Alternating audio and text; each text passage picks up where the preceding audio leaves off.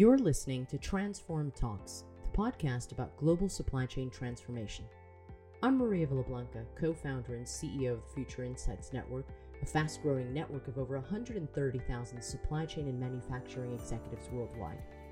Now on this show, I'm going to be interviewing and having conversations with some of the biggest names in supply chain and business, where we're going to be discussing topics around digitization, transformation, leadership, technology, business models, diversity, sustainability, and much, much more.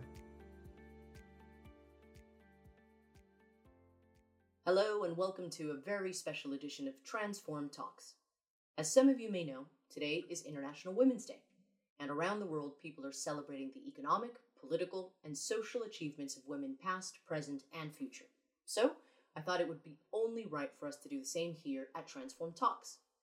You know, women have come such a long way since the first International Women's Day was celebrated over 100 years ago. But there's still a long way to go yet. In fact, statistics by the UN show that women continue to do 2/3 of the world's working hours, yet only earn 10% of the world's income. How is that even possible? Well, I remain hopeful that if we continue to work together and bring attention to this fantastic cause, we'll soon be able to see those numbers head in the right direction.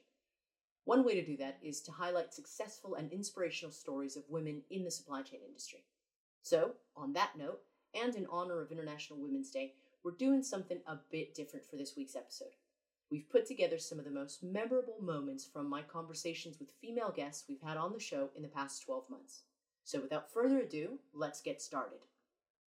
We start with episode 140, which featured the wonderful Sherry Heinisch, the supply chain queen, and Justin Goldston of Penn State University. I invited the pair onto the show to discuss how we should deal with the overwhelming amount of emerging technology. Justin started off by speaking about the importance of figuring out your priorities as an individual or as an organization. Following this, I got Sherry to share her thoughts. She ended up providing a fascinating perspective, and as you're going to hear, Sherry says that she prefers to focus on the things that allow her to get out of bed in the morning, as opposed to focusing on the problems caused by information overload. I like where Justin was going, in that we have to oftentimes step back in the midst of chaos and firefighting as supply chain leaders and start with the end in mind. And I think that what often happens is that people get bogged down and they forget, in the midst of things that keep us up at night, to think about what gets you out of bed every morning and start with that envisioning and reimagining that there's a better way, and how might we work together, not only within our organization, but within our ecosystem, to realize all of those things that maybe are on the list that maybe we haven't really figured out yet, but working together and collaborating to create a better world, a sustainable world. In my opinion, that's what I talk about a lot. The other thing too is the coalition of the willing. And I think that another thread that I want to pull on Justin highlighted is that people have to believe that change is possible, and they have to be willing to take that first next step. And none of that has to do with technology.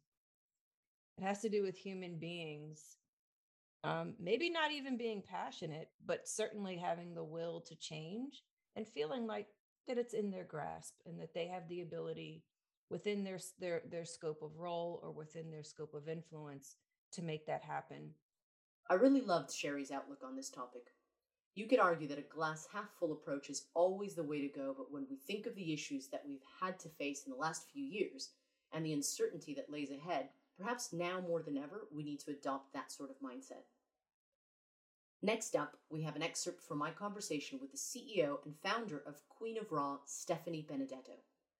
Now, when we speak about female leaders, we're often guilty of treating them as one homogeneous group, when the reality is that every single one of them has their own unique story to tell. At no time was this more evident than during my conversation with Stephanie. During the episode, she shared a fascinating story about her grandfather and how the work she's doing with the Queen of Raw is building on his legacy.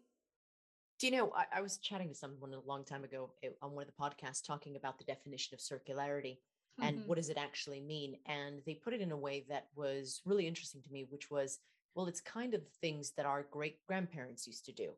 It's the way that I bet you, going back to the fact that your great grandfather was probably running this, 100 years ago, the wastage, there was no real wastage. It was always things were reused. And when I look at, some of my grandparents, or, the way that things have been done, you're absolutely right. Nothing gets really thrown out. It gets reused to something else. Absolutely. And they didn't do it. My great grandfather, that's exactly what he did. He came over on a ship from Austria. He landed at Ellis Island in 1896 and he settled into the Lower East Side. And he was an immigrant chasing the American dream. And he didn't have a penny to his name. He had to make a living for his family. And that's exactly what he did. Find materials and supplies nearby. Old fabrics and furs and things immigrants had brought over on the ships, right? Yeah. Repurpose them by hand into the most beautiful haute couture fashion garments and sell to local customers. And a lot of his outfits I still wear 100 plus years later. But he didn't talk about it as sustainability.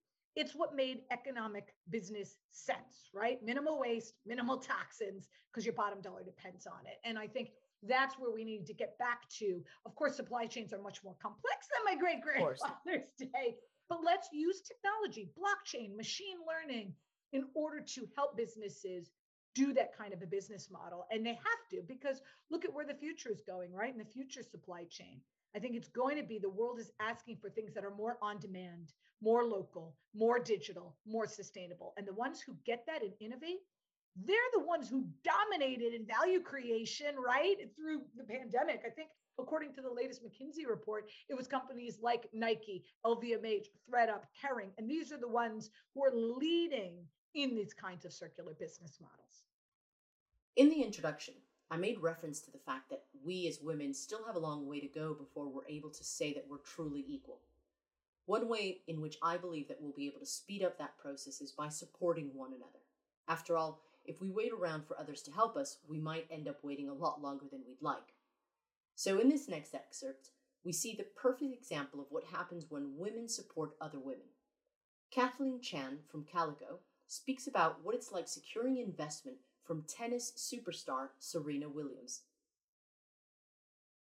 Now, one of the things that's pretty fascinating, there's a lot of things fascinating about what you're doing, but tell us a little bit about some of the investors you've attracted, particularly one. Yeah. Particularly one. Yeah, absolutely. And I don't play favorites, but for us, I mentioned that we had started late 2020, dived headfirst into an accelerator, and then very quickly came out and raised our first formalized institutional round of funding. And through quite a grueling process, we were able to attract the eye of a phenomenal human being. Her name is Serena Williams. She had actually started her venture fund. In case you live under a rock, this is Serena Williams, the uber famous, amazing woman tennis player. Yes, that's her. It's the one and the same.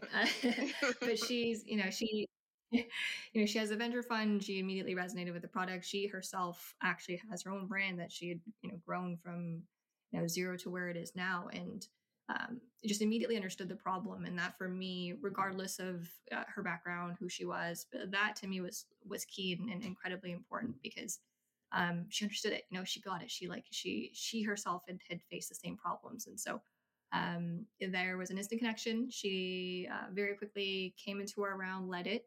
And we now have the very fortunate opportunity to have her as one of our esteemed investors. So that for us is, I think, a lovely checkbox, because I don't know, fun fact here, only about, I think the number was less than 2% of venture capital funding goes to women.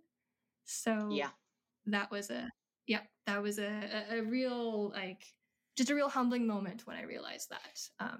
Humbling and just interesting in general. Now, before we move on, if you're thinking to yourself, you know what, I would really love to listen back to the full episodes that I'm referring to, well, don't worry. We've included all of the details to the full episodes in the description. Diversity, very much like sustainability, tends to be a subject which is, spoken about in such esoteric terms. Basically, everyone knows that we need to be making moves to improve on this, but they either don't act on it, or maybe they just don't know how to do it. Dana van der Heide has shown that it's possible to have a truly diverse company in logistics. As she explains, sometimes the answer is as simple as just really trying your best. Yeah, 100%. And I think, I'm still surprised sometimes that's even still a debate. So I'm an avid believer in diversity, of course. It's one of my personal priorities to show the world that we can do it. And I think that's the interesting notion. When we started Passive Perform, a lot of people said, oh, great, you have like a 50-50 kind of male and female founder. I have a co-founder, Anna, and our CEO.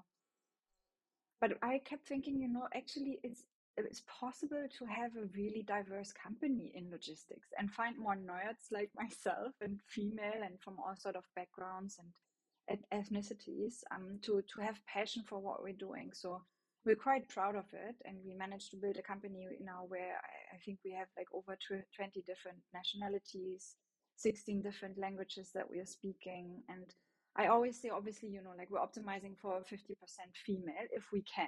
You cannot put it at the risk to not be fair to everyone, but we managed to do so. Some offices more than others, obviously, depending on the function that we're in.